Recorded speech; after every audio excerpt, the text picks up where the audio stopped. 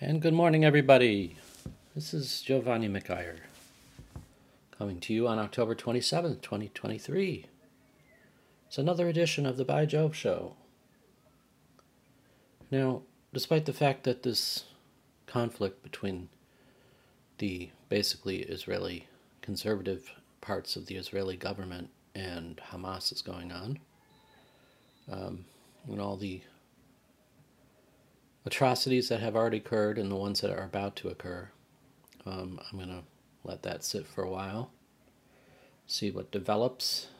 But for today, I'm going to get back to what I promised you from earlier shows, which was an examination of a new movie that's come out called Uncharitable.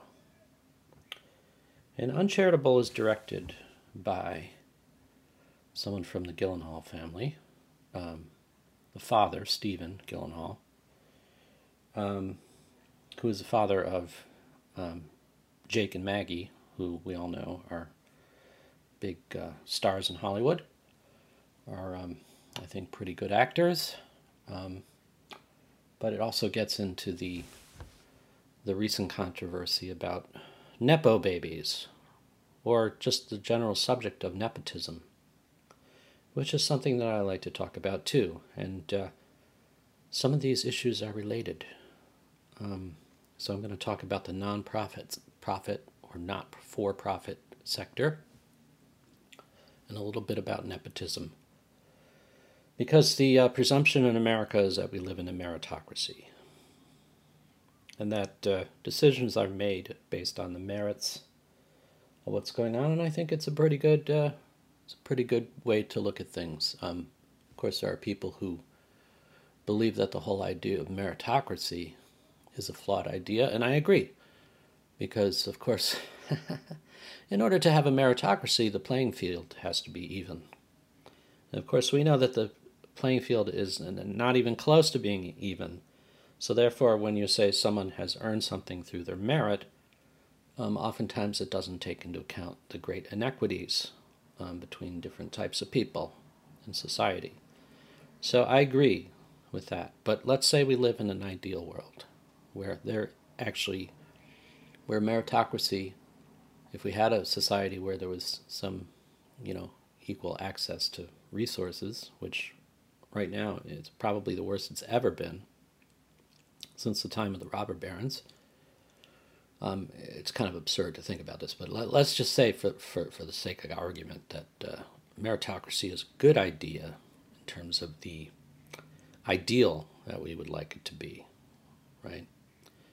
Then I think it's a good idea. Well, rarely do things get done based on meritocracy, and more often than not, things get done by associations, and certain networking that happens. And now networking is always considered a positive thing in a way, right? Yeah. That's how you get places. You know somebody who knows somebody who knows somebody. And that's often the case. Very often the case. Probably more often the case than not the case. I've seen entire staffs from one, let's say, television show migrate to another television show.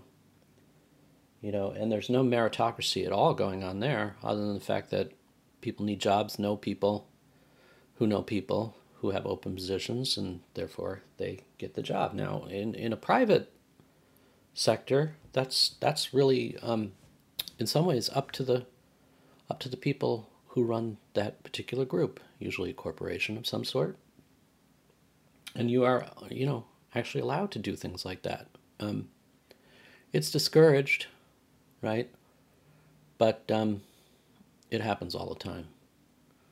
And, I don't think it's right, and I don't think it's fair. So,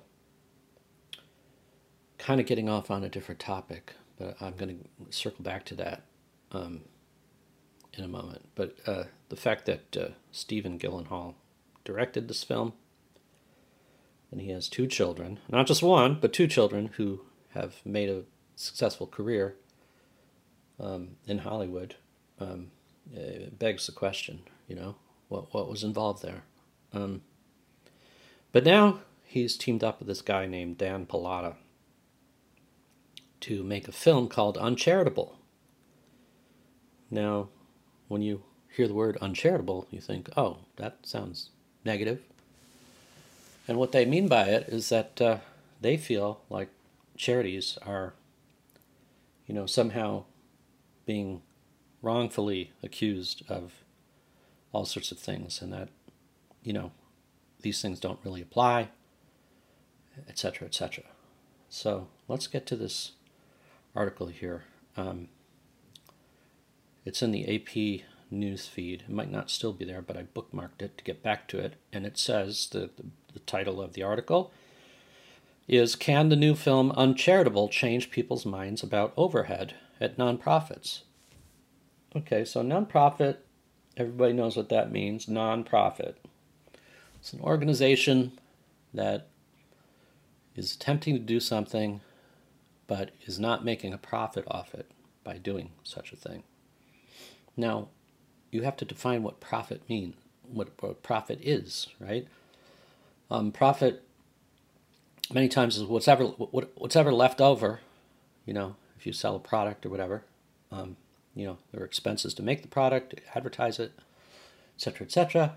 But after all is said and done, when someone buys it, part of that, is profit, right? That hopefully, if you're running successful business, wow, I couldn't get that word out. Anyway, there's nothing wrong with a profit, but when you're doing charitable work, the point is not to make money off this. The point is to kind of break even, more or less.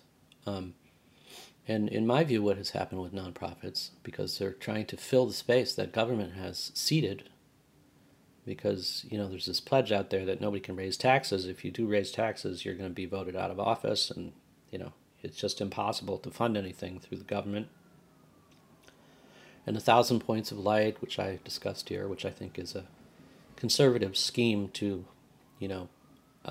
basically wipe out any kind of welfare program or social safety net, which I think it pretty much has been successful at doing.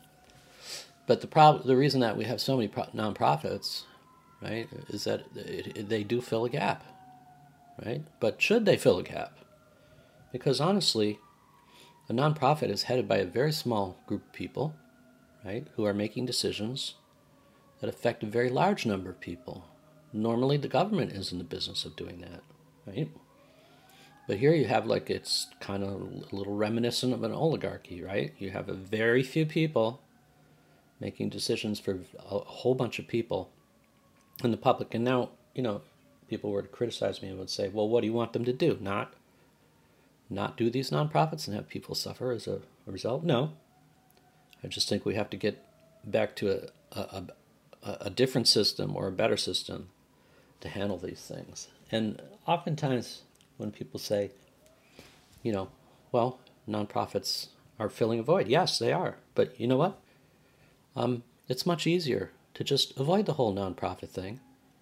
If you want to give $100 to the United Way, I don't know what their, the percentage, all of these, now they have these people who go in and are able to analyze what's going on to tell you how much of your $100 is actually going to the end recipient, right? Because what a lot of nonprofits are doing now, and which, a lot of government agencies actually do, is, right, they fill their ranks with kind of a lot of unnecessary positions, middle management type things, and they become these big bureaucracies where the bureaucracy itself and having the jobs and earning money, right, and supporting all those people within the entity is really the point of the entity.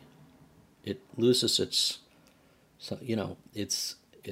focus, sometimes I think consciously, but most of the time subconsciously. They get big, and then they forget about what their original mandate was, and they become a thing unto themselves. And this is what I object to, because you wouldn't call that a profit, right? That's more in the part of what they call overhead, right? But overhead can very rapidly and very easily, and you can convince people, especially people who aren't watching too closely, that overhead, in effect, should be a source of making profits, right? So there used to be a rule, and I brought this up in previous podcasts, is that nobody in the United States makes more than the president makes. President makes $400,000 a year. He has the toughest job in the world, presumably. I guess that would be arguable too, but let's just say that's the standard. Well, should any CEO of these nonprofits make over $400,000 a year? No, I don't think so. That doesn't make much sense. It doesn't make much sense at all. But yet, it's quite common for CEOs to make easily over $1 million, if not more, in the multi-million dollar category. And the way that they usually justify this is they say, we need to have somebody who's a big name, who can really get eyeballs on the institution. And in order to attract those people, because those people are in great demand, and because they can potentially get very high salaries in the nonprofit sector, usually, we have to be able to compete, right, to get those people, to lure them over as a recruiting tool, right? So we have to pay them an enormous amount of money. Well, I mean, if you look at what they actually do, they probably do less than most people, right? They may have done a lot to get there, but by the time you get into those positions, it's a pretty cushy job. You're not really producing anything. You're just, by fiat, kind of telling people what to do, and everybody else does the work. Now, you could say, well, you need a certain kind of person, maybe an innovator, someone with proven results, that kind of thing. Yeah, that's true. That's true. Probably do need that. But I don't see why you have to pay them such an extraordinary amount of money to do the job that they do. If someone said to me, hey, we want you to be at the helm of this organization, and I guess most of these people are already wealthy people. Most of these people really probably can make a living by doing what they have always done before that particular entry into the nonprofit world. Do what Donald Trump did. Donald Trump can take $1 for being president. This guy who actually has no money. Of course, I can't stand Donald Trump, but even he was willing to say, hey, I'm willing to be president, and I'm not going to take a dime. Right? Well, you could say, well, he took a lot because, let's not get into Donald Trump. He's a bad example. But you would think that people would, I know in my case, I would say, no, thank you. I don't need the money. I've done this in other contexts. I don't need the money. I'm doing this because I want to do it. And I make my money on my own. Thank you. And therefore you keep your nose clean. But anyway, here we go. This is an article that says, All Hands and Hearts makes a promise in big letters on the front page of its website. 95 cents of every dollar is spent on our programs. Well, that's a pretty good rate, because most nonprofits aren't even close to that. It also depends what you mean by that, too, right? The Massachusetts-based disaster relief nonprofit, like so many charitable organizations have for decades, feels the pressure to operate as leanly as possible. Well, they should feel the pressure from inside. You don't need any pressure from the outside to operate as leanly. Of course you should be working as leanly as possible. Izzy Smith, Chief Information Officer for All Hands and Hearts, which mobilizes volunteers to respond to natural disasters, called it an enduring challenge for nonprofits, quote unquote, to explain to donors and the public about the need to invest in operations and shared services. Okay, I don't think anybody's going to complain about investing in you do need to have an operation budget. Shared services, I'm not exactly sure what that means, but it's probably something. I don't know. I'm not even going to comment on that. But anyway, financial instability as a nonprofit actually reduces our effectiveness and efficiency. Okay, well, that's true.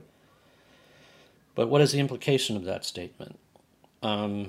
Financial instability, what is that, right? Well, if you're a nonprofit, I'm sure there are a lot of profits that can run as a financially stable institution without having to resort to, let's say, bumping up against questionable practices in this context. But we'll keep going because they don't really explain that either.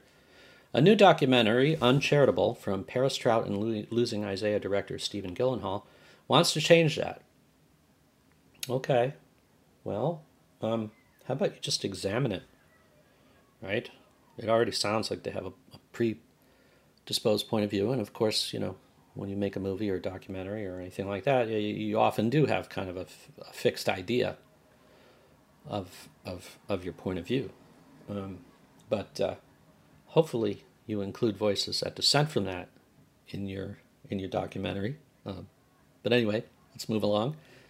I have to say, I haven't seen the documentary, and I haven't read the book that it's based on. So maybe if I did, I'd be convinced of their point of view. But let's just keep going on the basis of this article.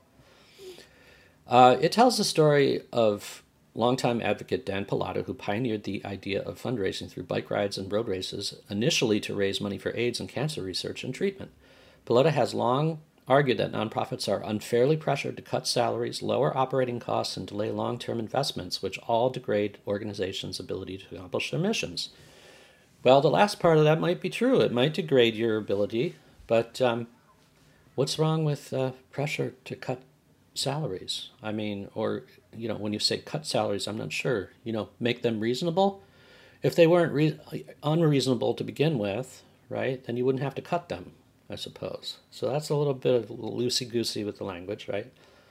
The rhetoric is kind of creating a false logical kind of situation. Lower operating costs. Well, what's wrong with lowering operating costs? That's what all corporations are supposed to do, right? And delay long-term investments. Well, I don't know what that means, but anyway, we'll see if we get any clarity on there. So this gentleman has a very clear, idea of what he did, and he wrote this book, and it was hugely popular. And it sounds like a lot of people are just saying, "Aha! See, we got it all wrong. This guy's right." Well, I don't know. He's also a person who is invested in this, right? I mean, his whole operation, he's deeply invested in promoting this idea that nonprofits are, that they shouldn't have to, scrounge around like, beg for money kind of thing. Okay, so the other thing that I noticed about this is these things about raising money, right? Through fundraising. You have the Susan Komen Foundation for breast cancer. You have, all sorts of bike rides for this, that, and the next thing. And you have to wonder. Now, in my case, my wife died of breast cancer in her 30s. And everybody wants to talk to you when you're not metastatic yet, right? Everybody's very hopeful, and all the walks happen. And there's lots of money that goes into it, and that's really great, but it tends to only affect the people who are highly treatable or curable. And once you go metastatic, all those people kind of disappear.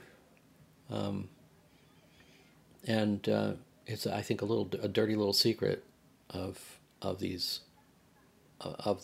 aesthetic of charitable organizations and people who are suffering from diseases. Not to mention that if you suffer from a disease that not a lot of people get, you might as well just forget it, because nobody's going to put money into it. So why is that, right? We have to have a system where those people are taken care of too, and just the fact that you can't make money off it shouldn't preclude research in that area. And that's why we have a government that can allocate funds, right, to that kind of thing. But a nonprofit's not going to work very well for somebody who has a disease that is rare, right? Because nobody's probably even heard of it, number one. But secondly, they're not going to invest a lot of money because there actually isn't a lot of research going on. But in my case, I feel like you give money directly. You don't even need nonprofits, right? And then you will be certain that the money that you give is going almost 100%, through GoFundMe or whatever. And so a lot of these nonprofits are actually not even necessary. I know that when my wife was suffering from cancer and I was supporting her, we got a lot of support. But it was almost 100% direct support, where people would literally reach into their wallets and purses and pocketbooks and take out the money and send it over to us. And I've done the same. It was a profoundly moving experience. Not to mention that my daughter has a college fund that was built by my wife's colleagues at her place of employ. And, pretty sizable sum, which was amazing, and nobody asked for it, nobody pleaded for it, it just happened out of the kindness of people's hearts. So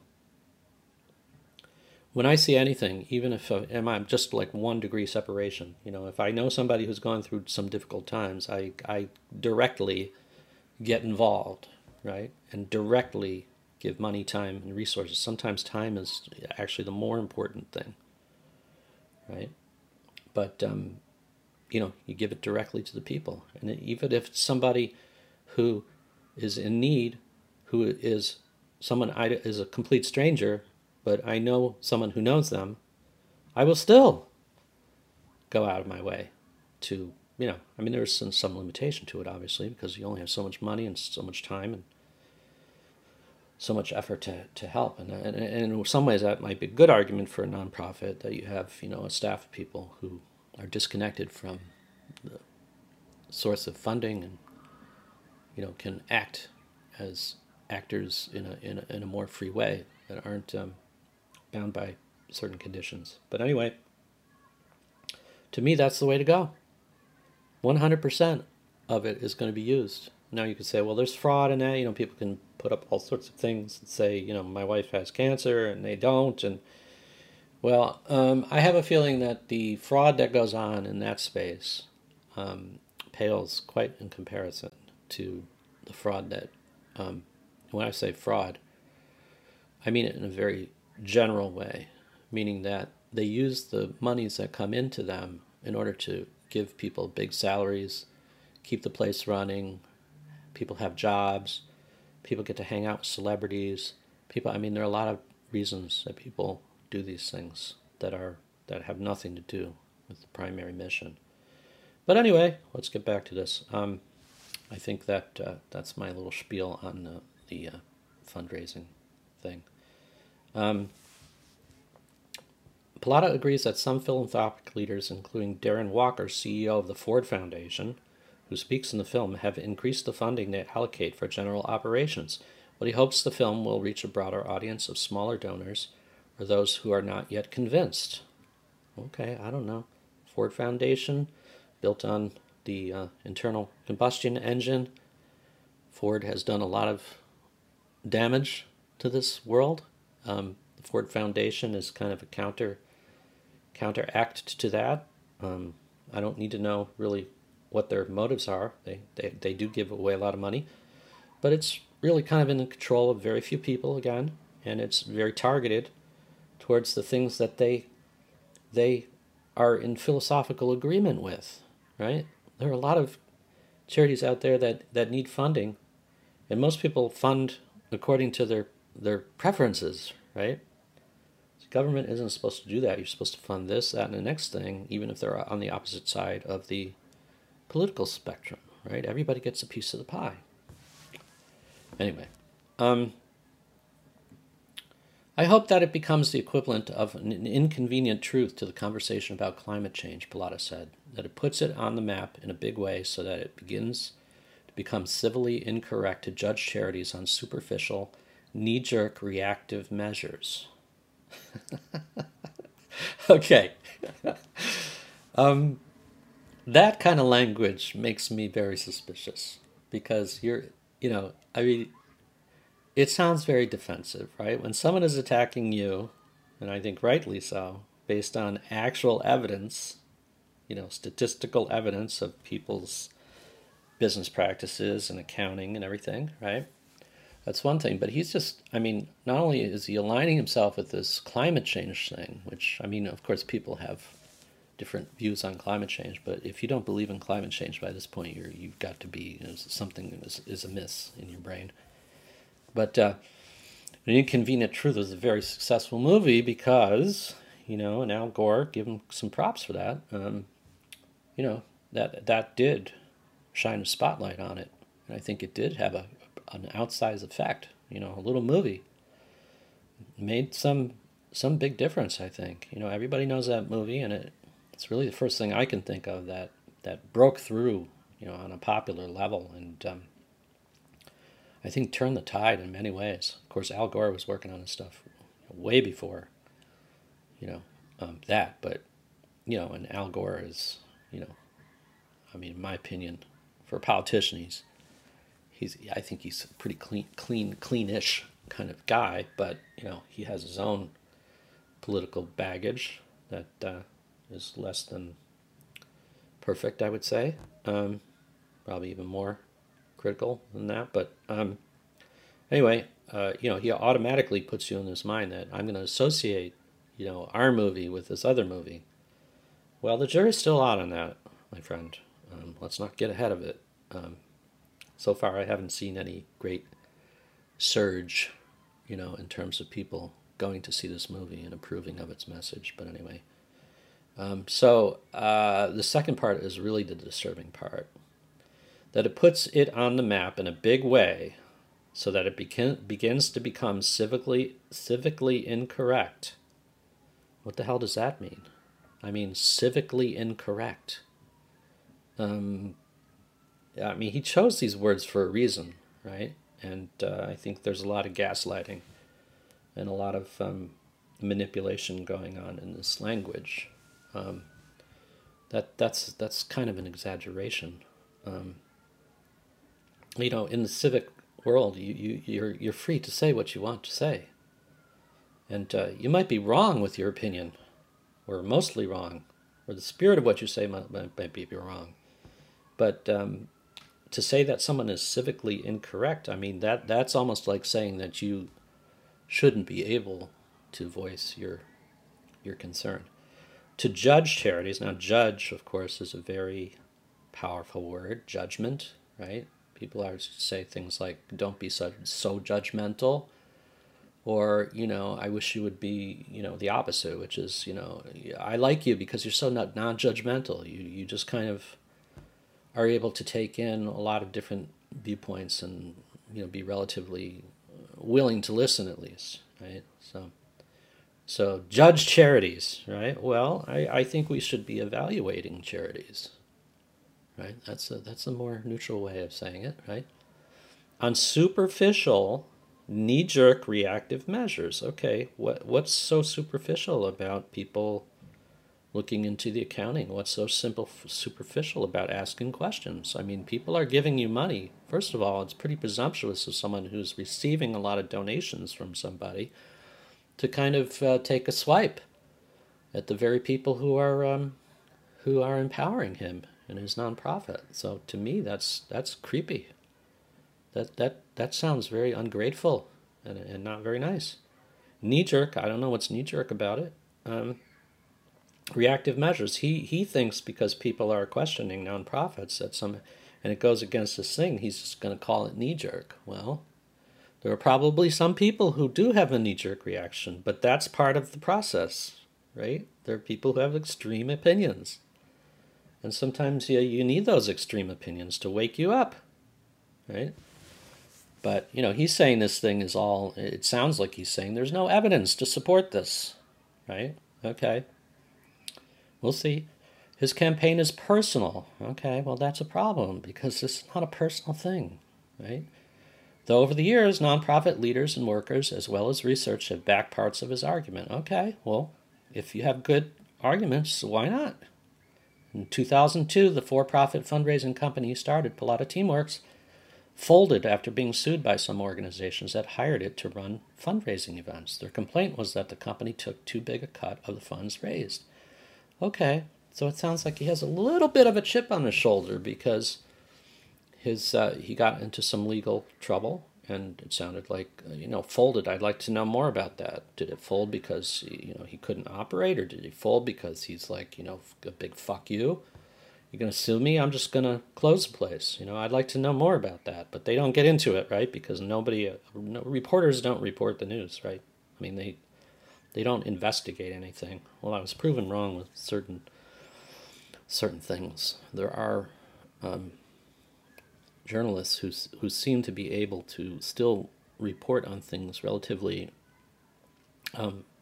innocently, without the big corporation coming in and editing, what they're going to say. But okay, so did they take a big cut or didn't they? I mean, I don't know. Okay, anyway, let's move on. In 2008, Pallotta authored a book of the same name, Uncharitable, which he also reprised as a TED Talk that forms the backbone of the documentary. So the TED Talks have gotten completely out of hand. The TED Talks used to be interesting because, when they first started, and this often happens to organizations, at first you can maintain, but you almost become a victim of your own success. And I think the TED Talk used to be, let's find someone who's smart and have them talk about whatever they want to talk about. What a great idea. But now they become, they're sponsored by this person, done in this. It's it's this huge bureaucracy now that has, I don't think it's a nonprofit, but maybe it is. But it's kind of become this monster. And honestly, there's a TED Talk, in every little town and with people who are not particularly persuasive or interesting or gifted or whatever you want to call it. I don't know.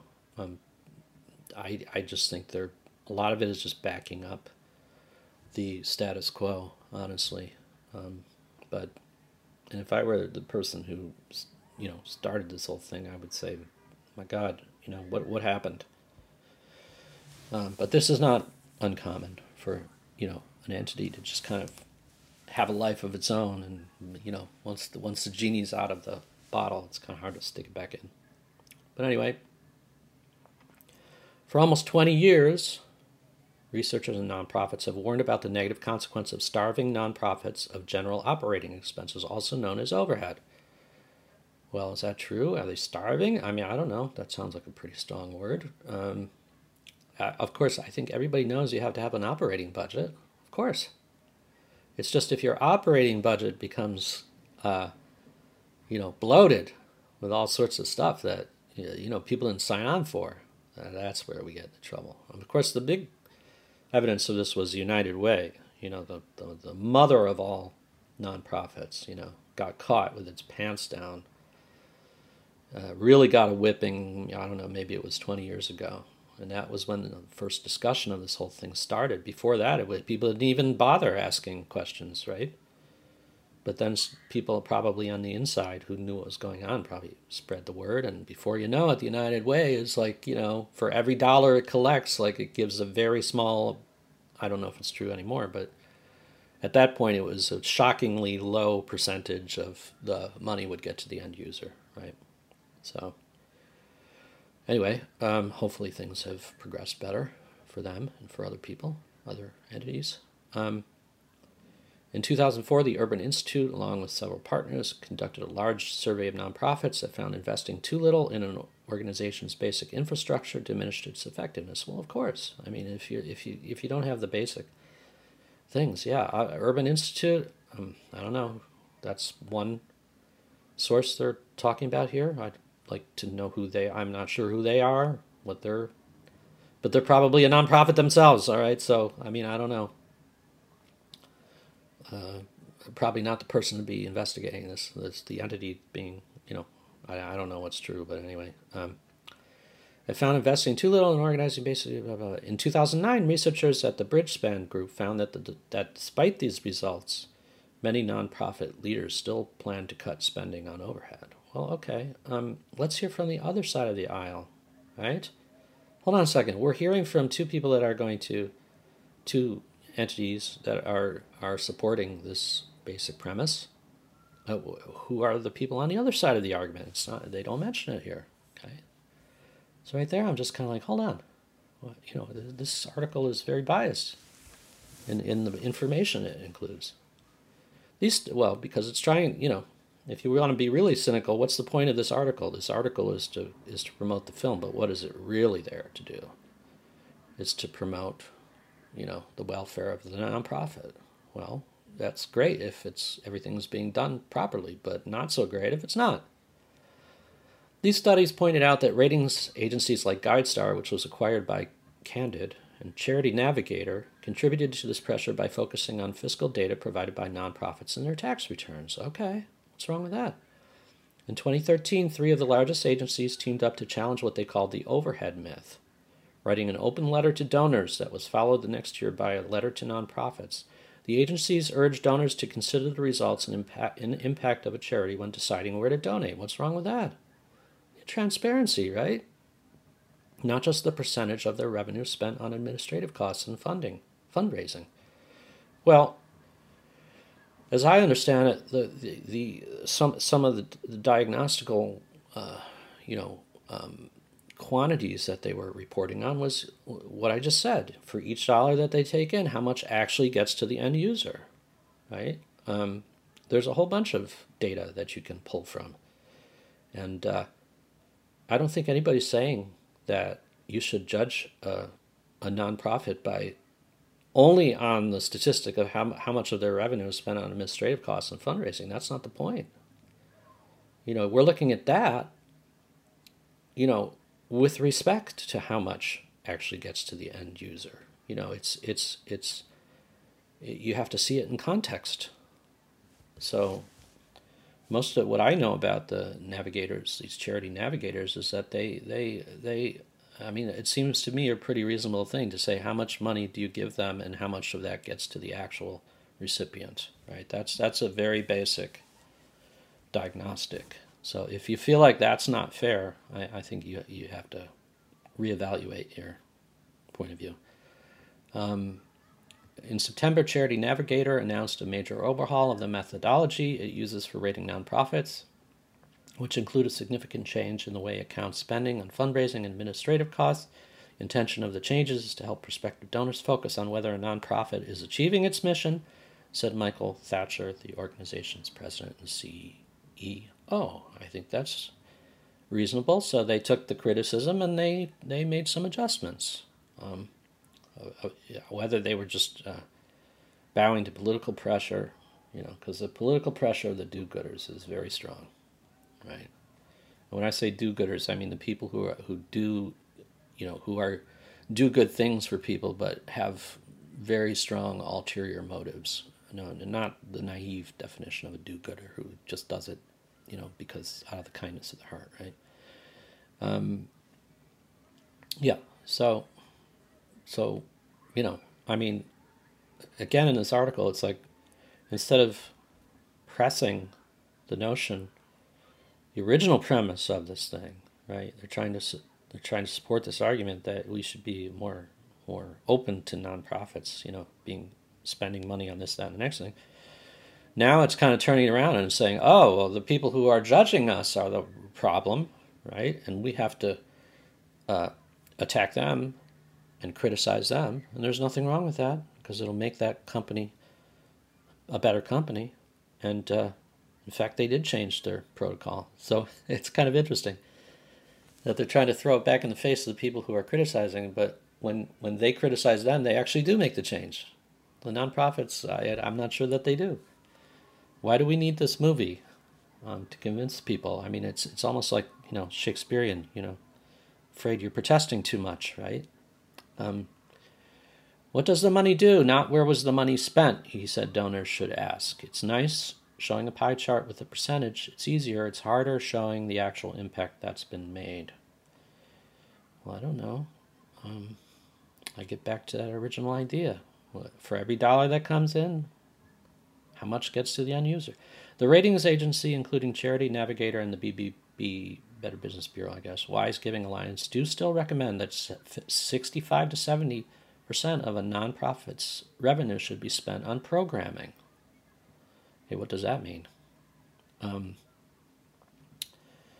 Wise Giving Alliance said its opinion research shows that financial ratios continue to be among the top five signals of trust used by donors, particularly among older and wealthier participants. Yeah, so that's another problem with the nonprofit thing, is that they're funded by very rich people, right, in general, and older people. So they're going to skew toward the interest of those people, which is to keep their wealth, right, which is kind of runs at cross purposes to giving out money to people who are less able to make a living, etc., etc. So it's another reason why these things are not really great. They're skewed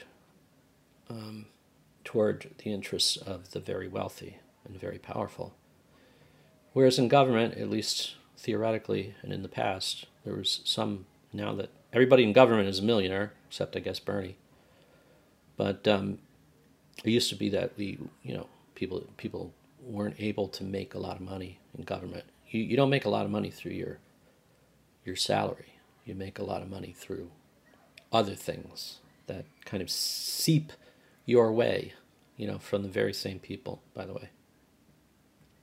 Elizabeth Searing, an assistant professor at the University of Texas at Dallas, pointed to donors and foundations who embrace effective altruism as another countervailing force within the nonprofit field. Who embrace effective altruism. Okay, it sounds like a rhetorical flourish. What does that mean? In part by emphasizing efficiency, those donors continue to pressure nonprofits to decrease their standing costs, using a slightly different vocabulary. So, okay, good. Sounds good. That makes sense. Effective altruism. I guess it depends what that means, right? Depends out of whose mouth that comes out of. No one sets out to starve a nonprofit, but no one sets out to be inefficient, she said. So you end up being caught between these two straw men that have been painted by the factions in this argument. Well, all right, I guess, I don't know. Here's a person who's like, come on, guys, stop fighting. Let's just all get along. You're both equally wrong. Well, that's very equivocal of her to say. Of course, coming from an assistant professor at a university, and that's pretty much all they do is say things that are more or less equivocal so they don't get fired or, disciplined in some way. Anyway, Searing said that since the pandemic, many donors, foundations, and nonprofit boards now see the importance of carrying over some funds from year to year to help nonprofits deal with unexpected circumstances. Similarly, more donors understand the value of granting unearmarked funds, which allow nonprofits to change plans or simply to invest in their staff or improve their infrastructure or technology. Okay, well, that to me is problematic, right? You should be doing that from the beginning. I mean, everybody has a rainy day fund, right? What is so different about a nonprofit, right? I mean, why do they have a special provision as opposed to any other entity, to cover? I mean, it does make sense that they would have a rainy day fund, but that shouldn't be the driving force for just continually raising funds and using it for that purpose. You raise it, you keep it in your rainy day fund, and it sits there, right? It almost sounds like they're saying, well, once you have your there should be a provision where once you have that rainy day fund, you stop raising money with that as the reasoning behind it. But I don't know. This is a very, very skewed article, like many articles are. And so, where's the other side of the argument? And secondly, it starts out with this film, and then you barely hear from these two guys, right? I want to hear from them. I heard a little bit from, some of what they said, but they just take it as a vehicle to bring up the subject and then forget about them. But I don't think there are enough voices on the other side of things. I mean, that's what this argument is about. You got to have two sides, One side is very strongly advocating for the nonprofit, and the other one is just kind of saying, well, we have to keep an eye on them. They're not very strong in their criticism, let's say. So anyway, and then at the end, irony of irony, the Associated Press coverage of philanthropy and nonprofits received support through the AP's collaboration with the Conversation US, I guess it is, or us, I'm not sure, with funding from Lilly Endowment Incorporated. Well, you know what Lilly is. Lilly is Eli Lilly, the drug manufacturer, pharmaceutical. The AP is solely responsible for this content. Not really. I mean, you just said you weren't, more or less. For all of AP's philanthropy coverage, visit this. Philanthropy is a interesting word. Love of people, right? Well, sometimes I think it's love of being in a position to wield power and influence through money and resources. That should tell you a lot that they put that disclaimer down there. But anyway, I don't want to get into conspiracy theory type of thinking, but it is kind of ironic. But that's at the end of this article. So I think you have to think about this, and certainly I'm not an expert. I am not. Didn't dive into this in a deep way and do a lot of research, but in some ways you don't need to, because you can just hear the way that people speak. As someone who deals in psychology, right? It's very telling to listen to the words that people use, right, and the way that they argue, because a lot of times it tells you something about what they're really trying to do, right? And Dan Pallotta's whole life is based on this thing. If he has to, change his ways to accommodate what the majority of people would like to happen, it doesn't sound like it's sitting very well with him. If I were him, I would spend some time thinking about, what my own, biases are. And Jake Gyllenhaal, of course, he's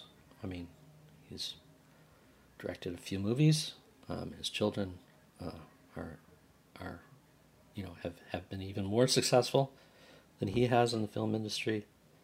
And which brings me to the related subject of nepotism, right? Because nepotism is, when you are related to somebody and you get them a job through just the very fact that you're related to them, right? That's the real definition of it. But there's a much broader kind of nepotism that goes on. That it's friends of friends. It's not even people who are relatives, but friends of friends who get you the job. And those kind of things that happen, which are just equally, even almost more offensive in a way. And people call it networking, but there has to be a term for this, where you gain advantage because you just happen to know somebody who knows somebody. People get books published all the time. People make movies. People get positions in government. People get, you name it, and they have nothing to, get them access to that world that's based on merit, right? So you got to wonder. The other day, I was watching The View, of all things, and there was a discussion about nepotism, and I forgot who they had. They were talking about. I don't know if it was Will Smith and his kids, Jada Pinkett Smith and their kids, or somebody in the news where people are like, "Whoa, where'd that come? How did this person get to where they are?" Oh, it's because their parents. A lot of times they change their names, right? So you don't know that they're related necessarily, and they'll just insist, "No, I got it through. I changed my name. I never told anybody who my parents were, and I made it on my own. Pulled myself up by my bootstraps and everything." Well, of course, everybody knows who you are. Come on, you don't have to tell people who you are for them to know who you are, right? Duh. But anyway, so The View was instead of saying, "Hey, yeah, that seems a little odd that someone's son or daughter would automatically, or let's just say easily," and this has happened so much. It's not just about individual cases, because if it happened, here and there, that'd be one thing. And you'd say, all right, well, it's going to happen, and someone is actually going to get there because of the skill that they have, right? I mean, I think Jake Gyllenhaal and Maggie Gyllenhaal are both excellent actors. But would they've had that? There are many excellent actors out there, right? Would they have been able to make a whole career out of it had their father not been a well-known, connected director? Same thing with Coppola and his daughter, and Phil Collins and his daughter, and I mean, the list goes on to the point where, statistically speaking, you're like, wow, it really does seem, like anecdotally at least, that everybody who's in the business has somebody who was in the business or is still in the business. And I don't think that's a good way to go. And I think it actually, the lack of diversity, of pulling people from all different walks of life is part of the problem. So, but instead of on The View, of course, The View is an ABC News product, believe it or not. And it's not in the, or is it in the entertainment division? I forgot. No, I'm mixing up with 2020, actually. But anyway, The View, I think, is in the entertainment section of the corporation. And, instead of questioning it and saying, hey, whatever, they just proceeded to say, well, hey, I got my job on The View because I happen to know the janitor. Or it happens all the time. As if that's the justification for it. They're like, well, it wasn't nepotism because I wasn't related to him, but I happen to know him, and he offered me, and what am I going to do? Turn it down? I mean, you just compound the problem, right? And it's just amazing how people just admit this stuff, like over a national television, right? And people don't come back and say, hey, hold on a second, I didn't know that was true. For instance, one time I was in charge of hiring somebody for a very, very low level job, in a job that nobody really wanted, right? I mean, it wasn't like a high profile kind of thing. And I had a friend who applied for it, and I narrowed I had interviews with everybody, and I narrowed the field down to 3 people, and I called one person, and they declined. I called 2 person, they declined, and then finally the 3rd person was my friend. In my view, he was objectively, the 3rd most qualified person, right? And called him up, and he got hired. And then they found out that I knew him, right? Because I didn't disclose. I was in my 20s. I didn't, I should have disclosed that I knew him. But I thought because I had documented it all and, pretty much, I didn't want to give him an advantage because he was a friend. So I just treated him like any other, person who was applying for the job. And I got busted. And then all of a sudden, it was like, hey, you never disclosed, and all this other thing. I said, well, let me show you the whole process. I had it all documented, and right. And they really couldn't argue against my argument. But they did have a point. And so I took, I said, all right, well, all right, that makes sense. I should have done it. I just didn't occur to me. So, anybody can get caught up in this stuff. It's very natural to just be like, hey, I know somebody who knows somebody who knows, Anybody who says they don't, I've certainly gotten jobs because, I have literally been handpicked for a job because this executive producer knows that executive producer. And they like my work, and they say, don't even bother advertising it, right? But, again, like in a private corporation, I guess that's to some degree tolerable. There may not be the same rules. But if you're getting public funding, right, then there should be some rules. And in the case of one of the jobs that I got, it was actually an entity that did get some funding from the basically the taxpayer. So it was really kind of improper, and I looked the other way. But this should not be happening. I feel like in my career, most of it has been through merit, through working hard, through proving myself. And there is a certain aspect of networking. I don't think you can get around that. But I think in order to feel good about yourself, any institution you're working for, you should hope that they don't do a lot of it. But anyway, just my take on this whole nonprofit nepotism thing. I think they do protest too much. I don't think nepotism and should be tolerated, and I don't think nonprofits should just be able to. I don't want to get equally broad brush here, but certainly, I was going to say nonprofits should just be able to do whatever they want.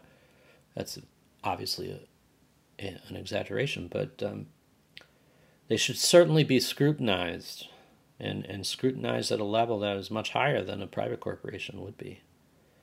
And so if you make a whole movie, invest all this money and time and power into writing a book and advertising, and I don't know, it just feels like you're protesting too much. Just be happy that you were able to do what you were able to do, and you can still do what you want to do, but that you have a system of checks and balances. You should.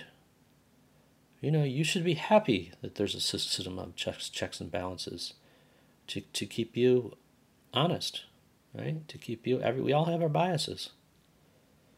But the whole nonprofit thing can be kind of questioned from the beginning, because you can do direct giving. That's all I do. I only do direct giving.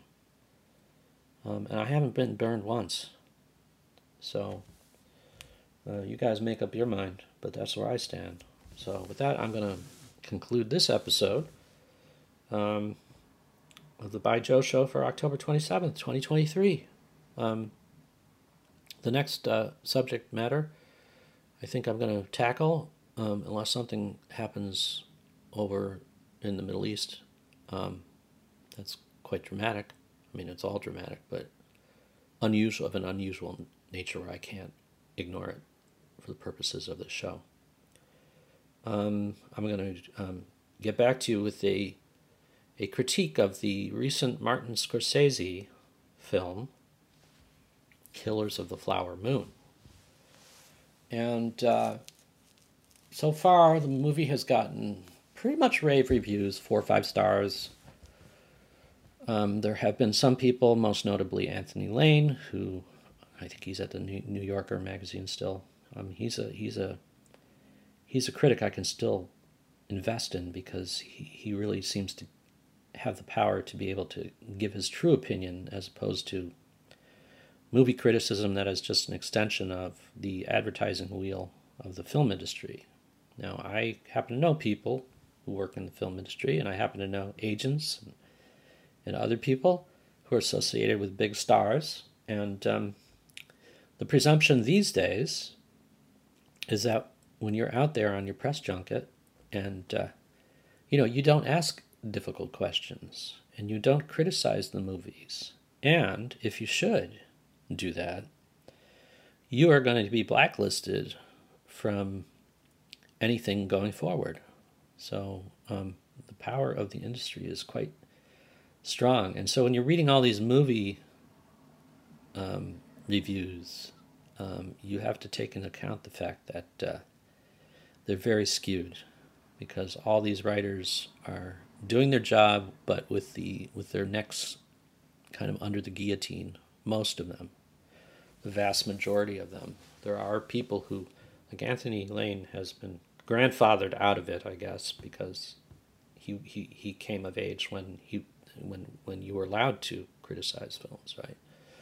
But as you can tell, my opinion of Scorsese's film, Killers of the Flower Moon, is going to be negative, and I would say quite negative, for quite a few reasons, and we'll get into that. But having said that, I'm a huge fan of Martin Scorsese. Taxi Driver and Raging Bull, King of Comedy, even The Irishman, Goodfellas. I mean, he's made some really, really great films. There's some problematic elements to it. Being Italian-American myself, I do get a little tired of the whole mob thing. But Killers of the Flower Moon really went off in my opinion, in a disastrously wrong direction. I was quite disappointed. And a little bit shocked, actually. And I will try to explain that to you. To me, it seems obvious. I will try to explain that to you on the next show. By the way, Taxi Driver and Raging Bull were... Martin Scorsese is not a writer per se. He's not a writer-director. He mostly focuses on the directing part of it.